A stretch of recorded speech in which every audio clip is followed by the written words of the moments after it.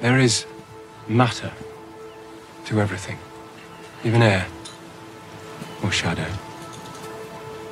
Too small to see. The cut is something a summoner can do, but it requires tremendous skill. And I would only use it as a last resort. Like that ambush. So, is this my life now? Hunted wherever I go? You get used to it.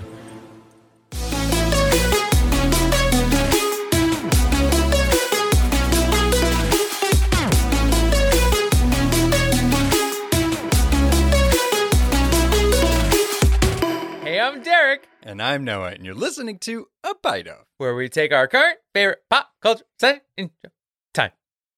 That's not, no. Okay, I'll try Do it again. No. Are you in a tunnel? What are you doing? I have bed service. We're sitting in the same room. Fine. Where we take our current favorite pop culture obsession and enjoy it one nibble at a time. There you go. The place where we talk about your current favorite fandom. We go through the source material. We go episode by episode. Break it down. Talk about it. Break it down now. Yeah. Hit Some exciting personal news. it. Mr. Derek Oh. has been writing a book Oh, sure. for a while now. And he's sending it to an editor. I just got to gush about it. It's amazing. I'm so proud of you. Oh, well, that's very kind of you. Thank you. Yeah, so I started writing a young adult novel about 2 or 3 years ago, and I kind of hit a wall, and I have literally thought about it every single day since I stopped. Yep. Finally, I saw that there was this awesome young adult author in general, who offers services to look over manuscripts, and I decided to go for it. So I broke out this manuscript. I have 191 pages written, over 60,000 words, and I read and edited the entire thing this weekend, and I'm sending it off. And Yeah. I'm really, really excited about it. I'm so happy. I mean, the first step is actually doing it. Yeah. And you just got to, I mean, it's a great reminder that I just got to finish it Right. once I get all these edits back and then make the changes. But hey, Fine. that's more than just like writing it and letting it sit there to die on a USB. True. I have to say that I'm really excited because I had worked really hard on this, and life happened and things got in the way, and I just couldn't bring myself to dive into it again. But I finally did, and Noah has been super supportive, and it was really nice to take time to reread something and still get joy from it. Yeah. I mean, this is just your daily reminder that you need to do that thing that you've been putting off and wanting to do because you love it. And I mean, was that a subtle hint that the podcast is getting in your way of doing it? I had to stop. No, but it's really funny though. I have to say that our Badass to the Bone segment is very much about, although you want to do something, you might have to wait a long time to get it done. Right. So we'll get to it. We'll get to that in about an hour. Is that a hint at, okay, so any listener that listens to us but like stops listening 40% through, we have segments at the end of every episode. It changes depending on whatever we're covering. And Derek has his own segment at the end where it's like whatever he wants it to be for that season. You know what I was thinking about? Is that like back in the day when this first started, well, actually, that's not true. The first season, I did it. But the second season, we would trade off back and forth. And now it's literally just turned into like my 5 minutes of mayhem. You have your own mini podcast at the end of this. Yes, Yep. I know. Yep. It's like, it's a podcast within a podcast. Yeah. Okay. That's just our little like, what's going in our life? So What's going on with your life? Look in the next year or whenever it comes out, Derek Ivey is going to have a book out on those shelves. Yeah. And then we will have a podcast. Sure. Because it's very easy to publish a book, as you all know. Oh, yeah. So easy. It's so Everybody does easy. it. Yeah. Yeah. No. You don't have to get an agent and then get an editor and then get a, no. It's fine. It's fine. All right. So, friendly reminder, if you've been listening to us and you love what we do, make sure you go to Apple Podcasts, or if you're listening on any podcast app that gives you the ability to leave reviews or ratings, go ahead and do that. It is literally the best way to spread the word, aside from you badgering all your friends to listen to us. Heck yeah. And if you want, you can join us on Patreon, where we release bonus episodes. So become a patrician if you'd like. And of not the course, right we're on word. Facebook and Twitter and Instagram and all that good stuff. Yeah, too. our Patreon, you get to pick something for us to cover. And so far, the ones that our patrons have let us cover or asked us to cover have been amazing. Yeah, it's been a lot of so fun. much fun. Yeah. You made us cover things that we would have never watched or wanted to talk about before. Love it. Yeah, ding dong. So, so do that. As you all know, before we go forward, we take a look back. So let us talk a little bit about episode 1 of Shadow and Bone called A Searing Burst of Light. And this is our setup episode. We meet Alina. We meet Mal. We get introduced to the Grishaverse. And we also meet some fancy friends from the Six of Crows franchise. I almost said franchise and crows at the same time. Six of Crows. French fries. Yeah. Yeah. Big episode. Last thing we got left off with was a kind of action-y scene, kind of suspenseful scene, and Alina apparently is the prophesized Sun Summoner. Oh, yeah. And that's where episode 2 picks up. Absolutely. So, spoiler warning! If you haven't already watched all of Shadow and Bone and going episode by episode with us, we're going into episode 2. So please know that there are spoilers and you have been warned. Mm-hmm. All right. Let us officially take a bite of Shadow and Bone episode 2. We're all someone's monster. Whoa. All right. So this episode picks up. We're so fucking wasted. So we might have been day drinking. Anyway, so this episode picks up with a flashback at the orphanage with little Mal and little Alina. And we see this douche hole of a kid. Yeah. Kind of talking about how kids are tested to be Grisha. And the only reason why I call him a douche hole is because he's very dismissive of everybody else. And he seems to be like, you know, the runner of the thing, or, you know, the bully. Yeah, he has that like orphanage. typical stance of like where he's sitting on top of the table and all the younger kids are listening to him. Yeah. You know, and basically the whole thing is like on this day, the testers from the Grisha are coming to meet with all the orphans. And, you know, like one kid's like, I'm going to be a squaller. And he's like, you break wind. You don't make it. Yeah. He also does the equivalent of Mudblood in the Harry Potter universe, and he calls Mal a mutt. So I kind of assumed in the first episode, but wasn't sure. It seems like Mal is also half possibly Shu. It's not clear. Like they haven't said it, but it seems like he's more accepted, and that might just be because he's a man. Right. That's what I was figuring. Yeah. So it just seems like, anyway, this kid is a douchehole. And so Mal and Alina are both the other in this situation, especially in the orphanage. Yeah. And they don't want to get tested because if one of them turns out to be a Grisha, they'll get separated. So they run out of the orphanage and kind of hide in the field. Right. And this is where that line of I'll meet you in the meadow comes back. This is where it originated. The two of them sticking by each other's side, hiding, you know, behind the high grass to stay safe with the other one. And that's kind of been their entire thing their whole lives. You gotta love like a through line with that. Like, I mean, it's nice to see that the setup for them always wanting to be together was started so young, and they were together and they wanted, you know, it is sweet. Like it's very clear that they're both really in love with each other now because their hormones kicked in and they love each other for different reasons. Right. But it seems like that love for each other and wanting to stay together was there from the day one. And it seems because, you know, I mean, it's typical BS, right? It's like, oh, we're all orphans, but we're still going to make a hierarchy and make other people feel bad. And so they always had each other because they themselves were quote unquote mutts. Right. So they got to be together. Mal was a little more sensitive. Alina was a little more tough. They were on the outskirts of this orphanage. Anakuya could give two shits about them.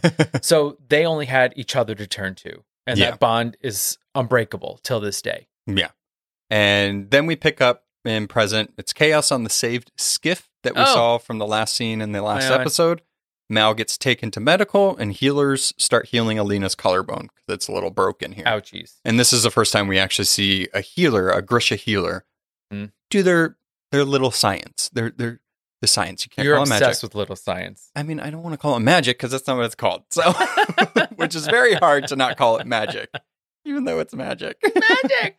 So this episode is very Ketterdam, Alina. Ketterdam, Alina. So stick with us. We wanted to maybe do all the Ketterdam stuff here, all the Alina stuff here, but we're just going to do it how the episode laid it out. We're diving in. We're diving in. We're going in. So, brings us to Ketterdam. Oh, we're Kaz back. and Inesh are arguing about how to continue the job. Hmm. Because it seems like Inesh is like, whoa. This is too much. Like, they killed Alexei.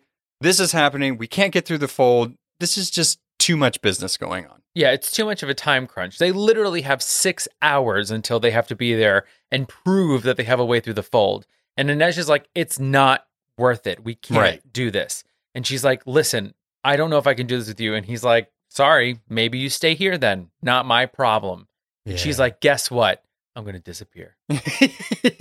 She's very much like Batman. Yes. Where she just poofs. Yes. Or appears. Totally. Love it. Me too. Love it. She's like running to be my favorite of the Six of Crows gang at this Already. moment. I mean, she's had maybe maximum 7 minutes of screen time. And I'm like, I need more of you. I mean, your names are like the Wraith.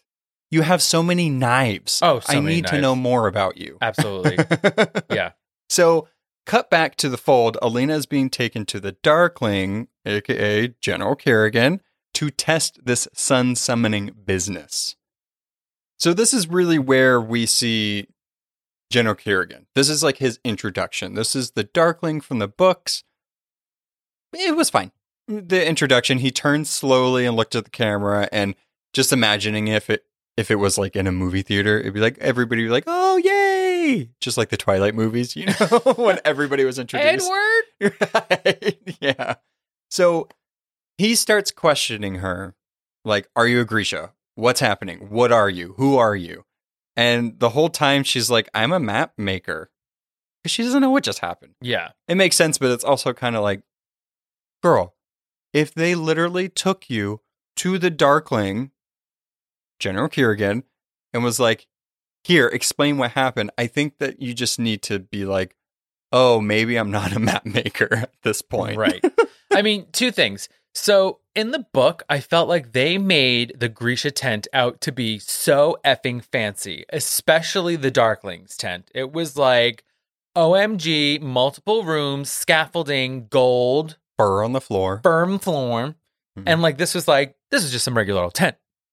It was just a little bigger. It was big. I mean, there was a whole crowd of people in there, but it That's was, true. yeah, it was just dark. Yeah. I mean, like Zoya's tent was better in the last episode. True. And I also have to say this. So I've probably mentioned it on past episodes, but like before I was a librarian, I worked for like a celebrity magazine, a celebrity news magazine. Oh, OK Magazine? OK Magazine. Just name dropping it. It's yeah, fine. I mean, it was like, whatever. But look, I was terrible. I was terrible at that. Hence why you don't work there anymore. Right. I like would be sent out to red carpets and things like that. And I was not good at it. I didn't like asking celebrities the questions they wanted me to ask. Right. So Ben Barnes really kind of came on the like American Hollywood radar when he was in Prince Caspian. The Chronicles of Narnia. Yeah. Mhm. And so I was sent on to the red carpet and I got to interview him, Oh, but literally for a second. why am I just now finding out about this? I just held it close to my chest. Why is he not on the show? Right, exactly. Because Ben and I go so far back and he remembers me from that moment. No, I love how Derek has all of these connections in some way with all of these celebrities, and they're not on the show. yeah, because when I worked at the magazine 12 years ago as an assistant to the editor-in-chief, yeah, I have major connections now. Just call him up again. Yeah, I know. I'm on my speed dial. Me and Ben, we DM all the time. But anyway, so I was put on the end of the line, like basically like all like the better magazines get like one-on-one interviews and then you're at the end of the line. So like Tilda Swinton passed us right away. Oh. The person I got the most time with was the actress that played Lily, and she was like 10. Oh, but she was cute. Oh my God, she was so adorable. I Yeah. love her so much. But Benjamin Barnes got there and they basically wanted me to ask him about when he was in a boy band. And so I was with this other reporter from on like Eurovision, right? Eurovision. Yeah, Oh. yeah. I was with this other reporter. She was like 6 months pregnant. She was just trying to get something. And then I butted in and I was like, but weren't you in a boy band? And he was like, I don't want to talk about that. And then he left. I mean, he was probably trying to break into the acting career and was like, I want to forget this. Right, exactly. moment in And my there I life. was, dumbass junior reporter bringing it up. And he was like, bye, I got to go to my premiere. So that's why he's not on our podcast, because you brought up a time in his life he wanted to forget. I'm sharing it with you because everybody I that can trust you, and I'm speaking to the audience as well. Okay, it's good for me to get this off my chest. It's cathartic. So. Anyway. Well, I mean, that's cool. You got to talk to him before he became the Darkling. Yeah. So anyway, back to Alina and General Kerrigan. So everybody's watching. He asked her when she was tested to be a Grisha.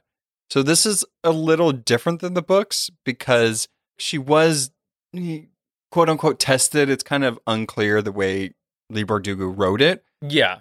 But in the show, she's clearly not tested. Right. At all. You're right. In the books, she at least comes face to face with the Grisha that are doing the testing. Right. And her and Mal are holding hands. But in this one, they're just like out of there. Right. And so General Kerrigan's like, you know what? Fuck this shit.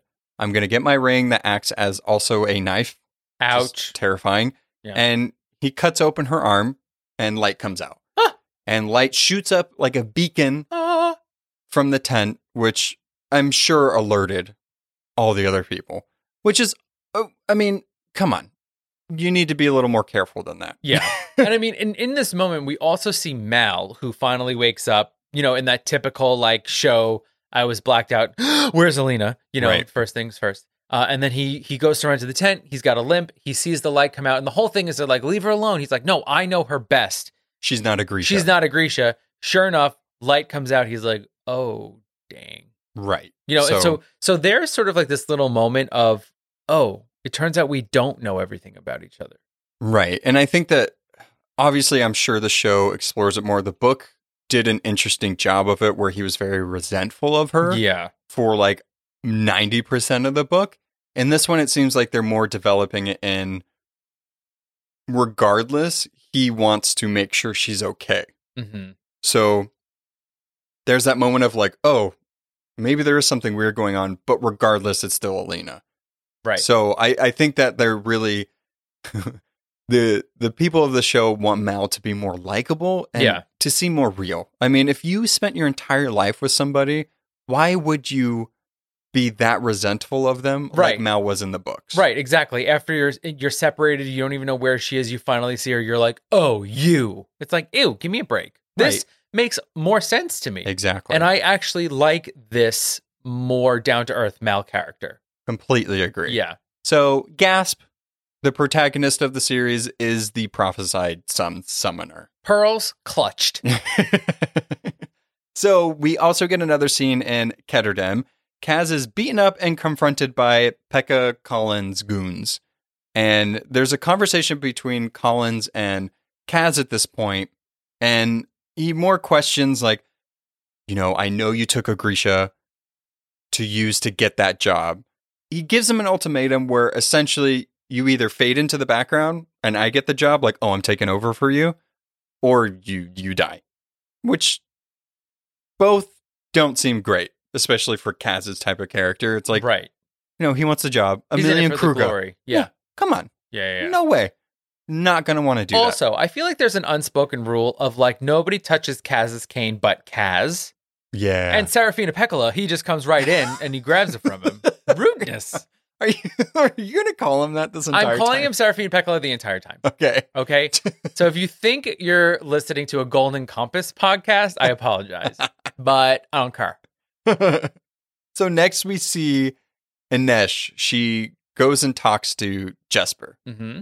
And kind of tells him like, hey, Kaz is not thinking straight. He still wants to do this job. There is absolutely no way we can do this. And then all of a sudden she gets summoned to the menagerie. The menagerie. So as Inej leaves the scene, in comes Kaz. They're at the crowbar and he notices a woman that seems a little like he notices something about her. Yeah. There's this whole, like he has a whole set of hand gestures and face movements that let people around the bar know what to do and who to interact with. Like, I want to talk to her. Yeah. Give me her. You know that scene in A League of Their Own when Gina Davis and Tom Hanks are trying to give the one batter like different signals? Yeah, That's exactly what this is. It's like, like head stuff, face stuff, lip stuff. It was very intricate and I think took a lot of choreography. I mean, this teenage like bar owner knows how to do hand signals and it's great. You're right. If he can run an entire business and an underworld an underground gang, he definitely knows the hand signal. So Kaz takes this woman into his office and questions her. And he gives her a wad of money and he was like, count it. Mm. And he notices she counts it a certain way. And he was like, okay, but people from this area where you're claiming to be from count it from one hand to another, but you count it all in one hand. Like an East Ravkin. Right. And she's claiming to be from West Ravka. Yeah. So she's obviously lying where she's from. The point of this is that she came from the other side of the fold and is somehow in Ketterdam, the other side of the fold. Mm. So he's questioning her, like, who smuggled you in? How did you get through the fold unnoticed, unscathed? Turns out that she ran away with her Grisha daughter because they didn't want to be part of the war. And they were like, we need to get out of here. So she found a way through. Apparently, there's this person called the conductor. Sounds like a train. And they were the ones that this person helped him through the fold. Yep. But he left him with this person named Poppy. And that's it. That's all they know. So Kaz now knows that he has to get in contact with Poppy to then find out who the conductor is, to then find a way through the fold to do this job. T-minus 5 hours until you have to have a way through the fold. Right. And I'm really enjoying this Ketterdam stuff. Mm. It seems it's a little different. It's not so fantasy-like, but it's interesting. Like, it's keeping me involved. I think it's very smart. It's very quick. It's very heisty. Yeah. Criminally. Yeah. Being in the barrel's fun. Yeah. Counting money. Yeah. People in hats. It's also not clear, though, how this teenager, like, owns all this stuff and how he's, like, a crime lord or, you know, whatever. How he has so much power. I'm like trying to think, like maybe he's like 19, 20. You know, maybe he's not a sophomore in high school. You know, like most YA people. Like, True. he's not 16. Maybe he's 20. Sure. You know? Yeah. He's got a sharp tongue, too. Agreed. Yeah. Back to the fold with Alina. She's being ushered into a carriage to the little palace. Mhm. And all she wants to know is if Mal's okay, where's Mal? And they're like, no, you need to come with us. Everybody's going to be after you. Everybody's going to kill you. And she's like, you know what? I'm just going to go to the medical tent and talk to Mal. And they're like, no, you're not. Nope. So they're pretty much, they're kidnapping her in a sense of like, you don't know what's best for you. Get in the carriage. Let's go. Yeah, they're like, if you stay here, you die, Alina. Okay? Right. You come with us, you maybe survive. Right. The odds are ever in your favor. So they load her in, they start driving away, and Mal's like, wait. Yeah, they have, Alina and Mal have a dramatic departure. She's in the carriage like Mal, and Mal's like running after her with a limp leg, and Yeah. It's like very dramatic. It's like in Beauty and the Beast. You know, in Beauty and the Beast, when Beast puts Maurice into the carriage and Belle's like, I didn't get to say goodbye. He's like, not my problem. I don't remember, but I believe you. You guys, write down below if you think that no one needs to watch Beauty and the This Beast. isn't a YouTube video for the last time. So back at Ketterdam, Inej makes her way to the menagerie. This is the first time we see the menagerie in the show so far. Inej is taken to Helene's office, and they pretty much make her disarm. Mhm. She has knives coming out of every single pocket and nook and cranny that she possibly could have it. There's Bootstraps. yeah, there's even a part where she takes a knife out and they're like, that's a new one. Yeah. She has one that's in her hair. She takes it out and she's like, well, I'll show you how it works. Wham. So it turns out now we're given a face to the person that she's indentured to. This is the person that she was sold to, and then this person rents her out for whatever people want to rent her out for. This woman, Helene, gives her an ultimatum that she has to kill this man and her fees will be paid. She's free. Or if she doesn't, then Kaz has to finish paying off. He has like 5 payments left, which, I mean, if he had the money, he probably would have paid it off to begin with. Yeah. And it's this whole thing of like, well, I hear that you want to go on a mission, but you know, as part of you being indentured to me, you cannot leave this place. Yeah, without my permission. Right. So And she's it's like, I'm not going to give you permission unless you do this for me. double stinker, scoundrel, evil lady. I mean, Kaz is getting ultimatums by Collins. Inej is getting ultimatums by Helene. Old tomatoes everywhere. What? Instead of ultimatum, it's an ultimatum. So, Inej meets up with Jesper and pretty much tells him like, hey, I'm tasked to kill a man. Can you kill him for me? Because at this point, with her faith and how she is as a character, she doesn't want to kill. She has a lot of knives for somebody that does not want to kill. Listen, maybe she knows how to use them, so it's just a little stabby, not kill. I guess. Right? Self-defense? Okay. Yeah. I mean, I know whenever she's in Six of Crows, she has a couple bodies under her belt. So we're seeing her road to assassination. Also, why can't a woman just collect knives? Okay, we all have our hobbies. Okay. I don't know what they do in Ketterdam in their spare time. So listen, it's very dark there. Okay, I've never seen it during the daytime. There's knives for collecting. That's really oh my it. God, we have never seen it during the daytime. What is Ketterdam like in the daytime? Nobody's out. We'll never know. No. There's no sun summoner. Everybody's nocturnal. Only the shadow fold. Yeah. It's part of the fold. So back to Elena's road trip. Elena is wearing a bulletproof kefta that they gave her, just like we talked about from the book. The two guys, Fedyor and Ivan, are escorting her to the little palace, Osalta. And we have this conversation between the three of them where they're essentially telling her, you're safer with us than a giant army that's too slow. She's like, well, why are people trying to kill me? Well, you just shot a giant beam of light up into the sky. Which also, like, I mean, do people know what the Sun Summoner's power looks like? I guess that is so different from what would normally happen. Like, they don't have spotlights. Mm-hmm. So, of course, that would be something different. But it is interesting that they kind of gave an explanation on why people would be after her so quickly. But also, it's like, oh, okay. Yeah, and one little thing that I find interesting here is that usually in a fantasy universe, when people have quote-unquote powers or quote-unquote magic, they're seen as powerful and you want to be them. But it seems like in Ravka, if you're Grisha, for a long point in time, Grisha was seen as bad. Yeah, they have this weird argument. They have this argument about who has it worse. You know, she talks about how she's been like half Shu and she's like, okay, yeah, now I'm going to be more different than I already am. Doesn't sound like something I want to be a part of. But they're also like, well, the little palace has walls. Why do you think that is? Right. Because we also weren't seen as, you know, accepted into society. But it seems like at this point, Grisha are at least, you know, they're given a status in the army. They have a second army. But it seems like in the show adaptation, they're really trying to like drill it into your head that even though the Grisha are the ones that you want to know more about and they're the ones with the powers, they're not seen as, you know, somebody totally accepted. Right. And I also think that as we see throughout this episode in particular, you know, again, in my mind, the Grisha are the all-powerful. Right. But we see that things are being invented.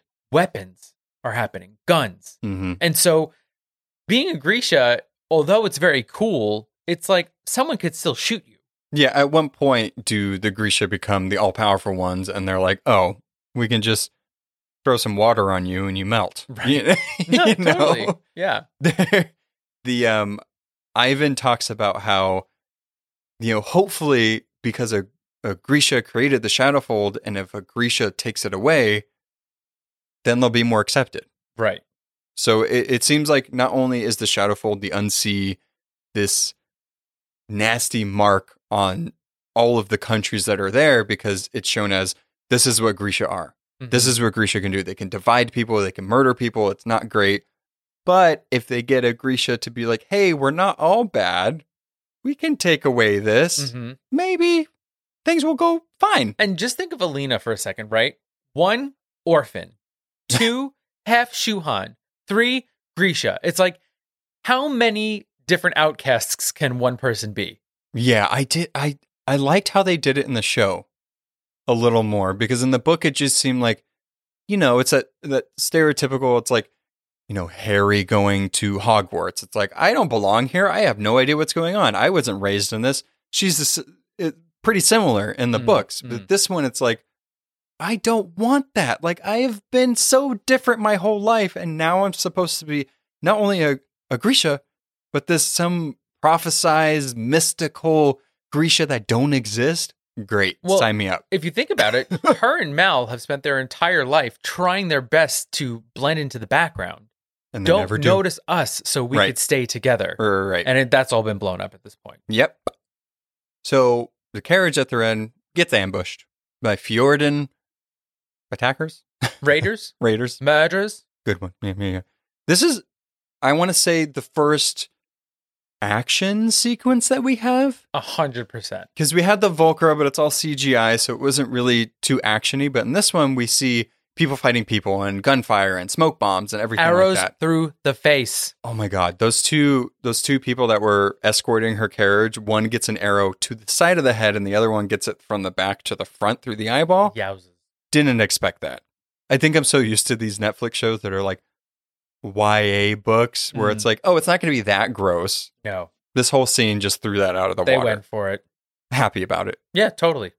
We see Heartrenders more take front and center in this fight. We get to see them kind of give people heart attacks or whatever they're doing to them. There was a Squalor and an Inferni that kind of got taken out really easily. Mhm. More to your point that you just said earlier. So as the fight intensifies, we're also seeing parts of the country that have industrialized and parts of the country that hasn't. So these guys have like sharpshooting guns. They're able to take out Grisha fairly easily. They also would hunt them like witches. Mhm. So it makes sense that they're well equipped to handle them. Alina's in this carriage, hiding behind her bulletproof Kefta, and then in comes a Fjorden raider, takes her out, Witch. calls her witch, gonna kill her, and then just like Prince Charming in all black, the Darkling rolls up, does the cut, and Baller. slices this guy in half while he's on top of Alina. I did not expect them to go as gross as I thought it would, as I thought it was in the book. They said blood splatter on her face.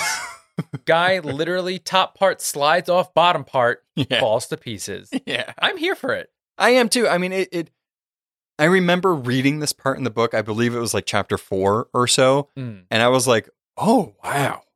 Yikes. And then to actually see it, it's like, okay, good. I'm glad they showed it because it's showing a different side of Grisha that Alina has not seen. Right. And I think that it also shows the fact that, you know, we just saw these Squalors and these Inferni get taken down real quick by arrows. And here comes the Darkling waltzing in and with one single cut someone in half. We Right. see how powerful he is. Mm-hmm. And that is just kind of like, oh, okay, so maybe there is a reason that he's at the sort of top of the Grisha chain. Well, so he's called the Darkling, so it's like, what's General that? Kiragan. I am glad. I just want to say for a second, I'm glad that, again, they gave him a different name than the Darkling. Like this Fjorden Raider called him Darkling Mm. when he saw it, but it seems like a lot of people are calling him General Kirigan. Because, I mean, Ben Barnes isn't really selling the, like, I'm not really bad, there's nothing wrong here, like, just fall in love with me type thing. So it's nice there's just a little bit more layer between, like, what he does in the book and then who he's seen by the general public. Mhm. I like that. I like that a little bit. Yeah. So General Kirigan takes Alina, is like, you're safer with me. We're going to go on horseback together. And they ride off. Alina makes Kirigan stop on the horse because her booty hurts. My tailbone. Yeah.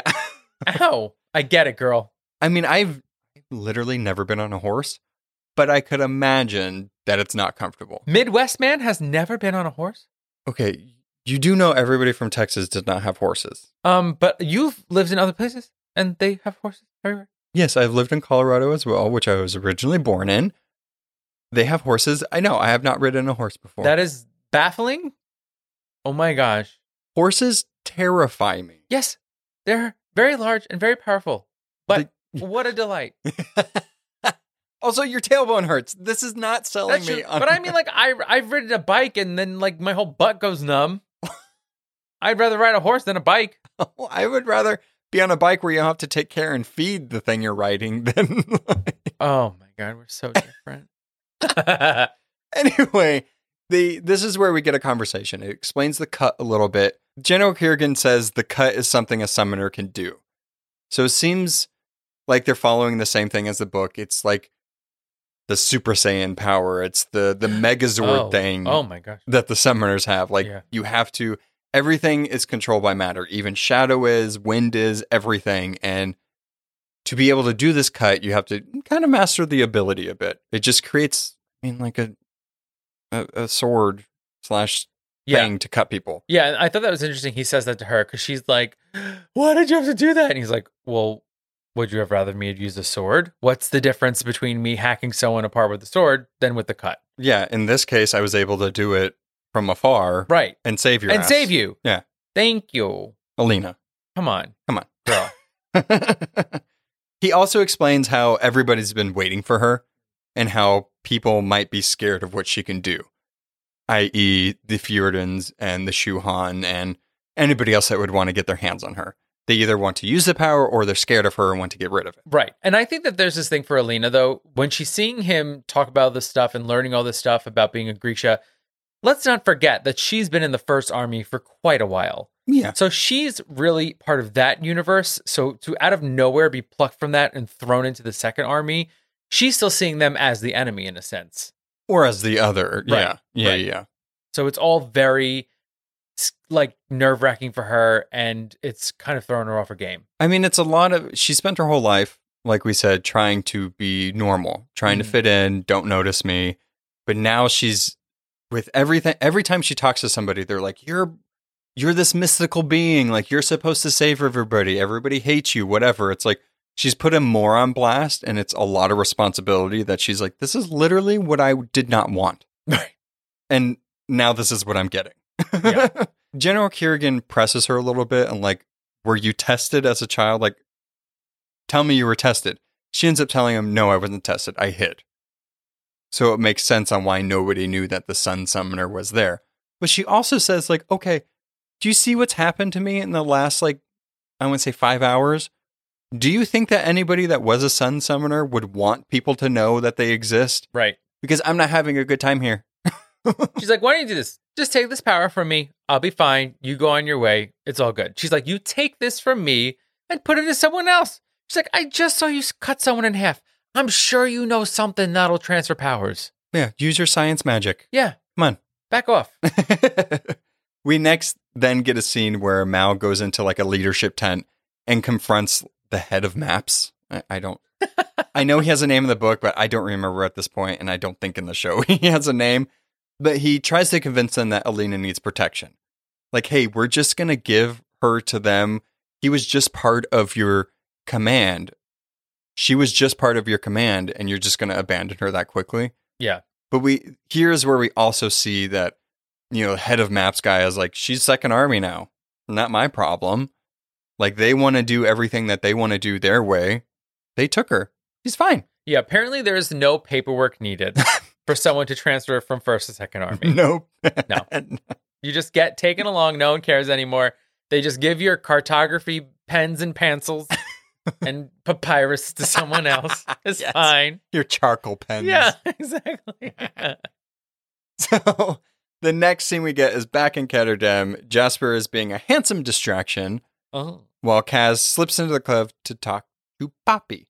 And Poppy turns out to be a fierce-ass drag queen. Yo. Here for it.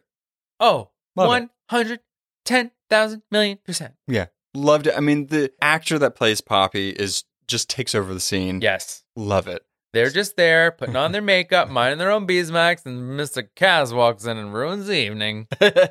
Well, it turns out Poppy knows where the conductor is, but it also turns out that the person that tasked Inej to kill this person is also the conductor. So it's like they want to take out the conductor, but also Kaz is trying to find them. And that's why in the scene in the crowbar where Inej leaves and then Kaz comes into Jasper, it's like they haven't had a chance to talk about This is why you need to talk to your friends. Yeah, you need to your communicate here. Come on, guys. We're both looking for the conductor. Okay, why? Let's talk this out. So it turns out Helene told Inej that this conductor guy is, he sells children. Mm-hmm. And it's very personal to her because that's what happened to her and her siblings. Mm-hmm. So it makes sense that she would want to go after them. Helene manipulated her in that way. But it turns out that the conductor, from what he tells Inej, is he just smuggles refugees and families. Right. Which that is want to what we escape learned the war. from that woman in the bar. Right. Right. So Helene made up this whole story for him just to get Inej furious enough to kill him. Yeah, she painted it to Inej like, take out my competitor supplier, and then you'll be free. Right. But is the real motivation take out the thing that could help you do this job, which would free you from my indentured servitude? Probably. Sounds like that one. Right. Sounds like the later. So it's twist on twist in this one. My God. Oh, my God. Just in time, Kaz shows up. That way Inej does not kill the conductor. Kaz tells this conductor, you need to take us to the Little Palace. So I'm already seeing where this is going to go from the book. Because, okay, spoiler warning. If you didn't read the book or don't want to know more and you're watching the series with us, when Alina leaves the Little Palace after she finds out from Baghra that the Darklings, blah, blah, blah, whatever, I feel like instead of going with that like circus troupe, she might go with the Six of Crows. That's what I'm theorizing here. You know? Yeah, well, I think it's interesting that the whole point of them being in this show is to find Alina. But we all know Alina is going on her own journey at some point. So when are they actually going to meet up? So I think that's why. So Vern, it seems like what's happening in Ketterdam is 2 weeks after when Alina first showed her powers. True. So when this is happening, she's already been at the Little Palace. Training. Right. So they already found the conductor. And I think the rest of their, maybe the next couple episodes, is them going through the Shadowfold with the conductor. But we're also seeing Alina do the stuff at the Little Palace. And then when she leaves, that's right when the Crows show up. So then the timelines match up at that point. You know? What's going to be interesting, though, is seeing that. So if they do end up getting the conductor to go with them and take them through the fold, it's going to be interesting to see how the conductor gets them through it, right? Because the woman at the bar says, he made us wear hoods so we couldn't see how he got us through the fold. Right. So it's like, whoa, wait. So wait, we know that you can't go under because they'll come and get you. The Volker will come and get you. If you go through, you got to be real quiet. You can't use a lot of fire because the Volker will come and get you. Right. Can you fly above? Do you go through Fjorda? Or is this guy also a sun summoner? Yeah, I doubt it. Oh, fine. Everybody, you heard it here.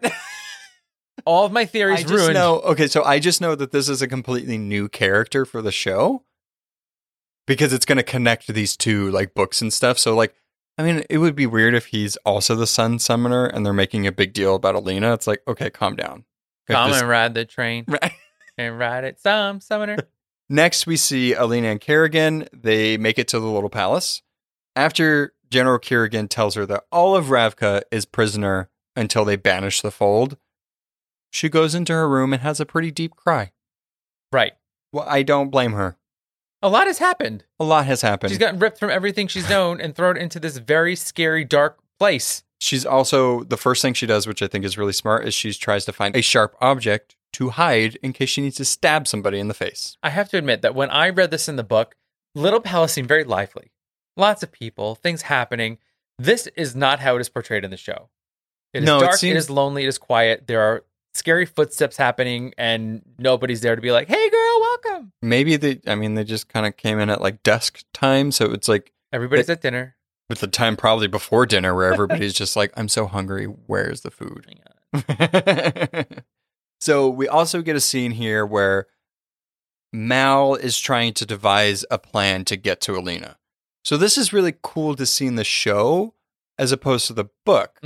So in the book, after Alina leaves the Shadowfold and all of the First Army and Second Army, we don't see Mal at all until towards the end when he shows up again. So it's cool to see that since they're trying to make him not book Mal, that he's still trying to devise plans to get to her. Right. But he still cares about her regardless that she's a Grisha. He wants to get to her. So luckily, Mikkel and Dubrov show up to kind of talk him out of it. Like, hey, don't steal that horse and just show up at Little Palace. They're going to kill you. Right. They're going to see you at one. You'll either be seen as a deserter and you'll be hung. Or since you don't have an invitation to the Little Palace, they're just going to shoot you down. So they're like, listen, we have a better plan.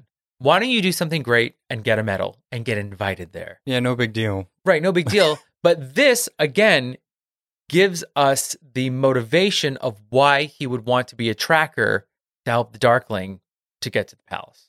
Right, exactly. Like, I think in the book, we don't know how the series of events or what he necessarily did really in this time. So it is cool that we're seeing it, and they're making him more of a main character. Because I feel like in the book, especially the first book, he was a supporting character. In this one, they're like, he's still prominent. We're going to see his journey back to Alina or wherever that leads him. So I like it. I'm digging that difference. I think it's a better type of story, or how he got there and all of that. We're rooting for this guy now. Exactly. Yeah. Next, in Ketterdam, I told you guys it goes back and forth very quickly in this episode. Are you still with us? They're like, yeah. no. Yeah, they're like, you go back and forth too much. Well, imagine watching it. Watching it. So Kaz meets with Helene and uses the Crow Club as collateral for Inesh. He's like, she's going to go with me. Here, have the deed to the Crow Club. This is my collateral. If I come back, I'll pay her indentured servitude out. Yeah. If not, keep the Crow Club. Yeah. And this is what we had alluded to in our last episode. We were like, obviously, there's more between Kaz and Inesh than just, I need to use you because you're the Wraith. Right. He obviously cares about her. And the fact that he's using his own club, the thing that he sort of cares most about, in a sense, to get Inesh out of this, I think means a lot. Yeah, it's like his symbol of power. That's where he makes his money. That's where, he has his base of operations, all of that. So it makes sense. I think it's cool. I think there's more to them that we're going to see. Again, this is a prequel. Who knows how far they're going to go with the Six of Crows book / maybe seeing new and interesting character developments in this one. The last scene that we see in this episode is Mal is looking real sad not being with Alina. Alina is looking real sad in the little palace not being with Mal. And we see them, the way they shoot it, it's like Mal is sleeping on the right side of a bed. Alina is sleeping on the left side of the bed. And it's as if they're looking at each other. I'm like, oh, right. Like, that's as if super they're sweet. And it's the same position of them being in the meadow as the children. Exactly. Sweet. Yeah, they it's belong very together.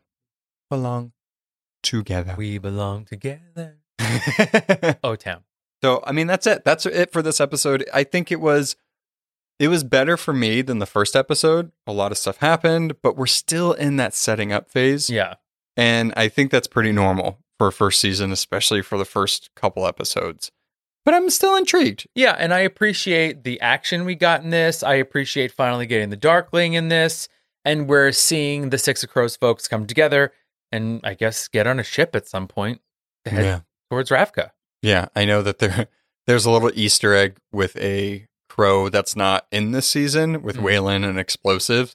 So I think it's cool that they mentioned it a little bit, but I'm excited to see how these crows interact with our Shadow and Bone characters this early. Mixing of the worlds. Well, super excited for that. Yeah, me too.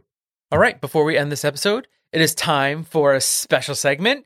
Of course, here we are with another Badass to the Bone. So I'm changing this one up a little bit. It's much different than last episode's Badass to the Bone. I feel like last episode's Badass to the Bone scarred Noah.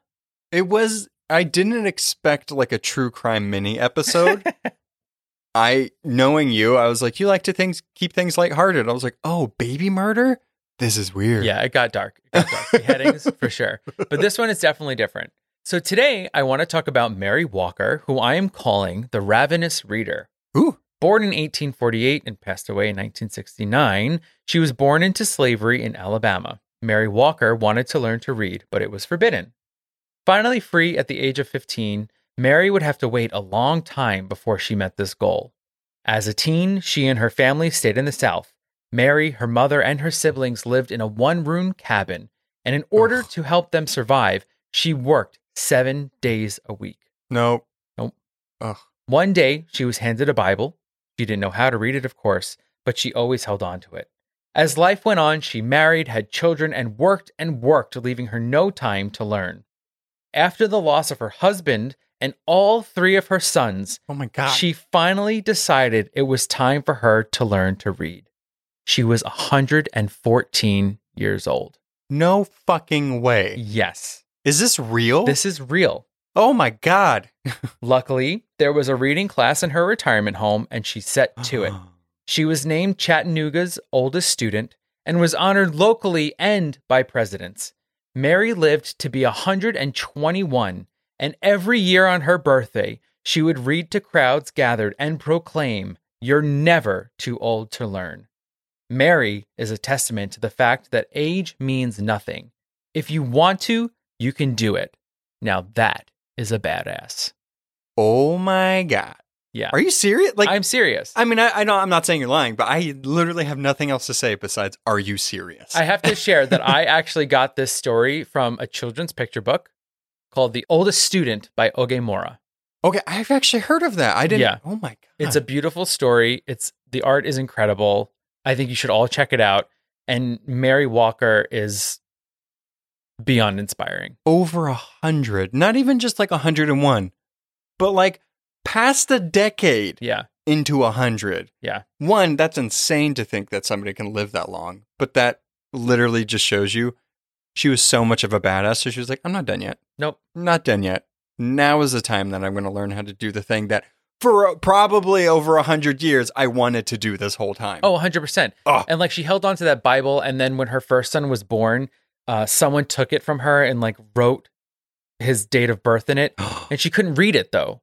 So then when she had her other two sons, she just would make a little mark in the book, like noting like, I had another child. I had like, this is what that means. Like, oh my God. She's just, it's one of these things. It's like, because of the system she was put in, she couldn't live the life that she wanted. A normal life. A normal life. Like knowing what date her sons were born. Right. Yeah. Or how to read it or how to write it. Right. And then she finally said, enough is enough. It's time for me to do this. Oh my God. Yeah. What a badass to the bone to come out the day after Mother's Day. Like, yeah. Perfect timing. She's incredible. I'm like, have nothing to say. Like, I just want that to sit and people learn more about her. Check out that book. Oh, Read a little bit about Mary Walker. It's incredible. nothing to say. We need to end this episode because I am in awe. Fair enough. I am pissed and also amazed at the same time. My God. Okay. We'll see you guys Thursday. Bye. Bye. Thanks for listening to A Bite of, artwork and editing by our own Noah. Be sure to subscribe and follow us on Instagram at A Bite of Pod and on Facebook at A Bite of. If you have questions, recommendations, or just want to say hi, you can email us at abiteofpod@gmail.com. You can find us on all podcast platforms. Please be sure to rate and review to spread the word. Hope you join us next time on A Bite of. Bye.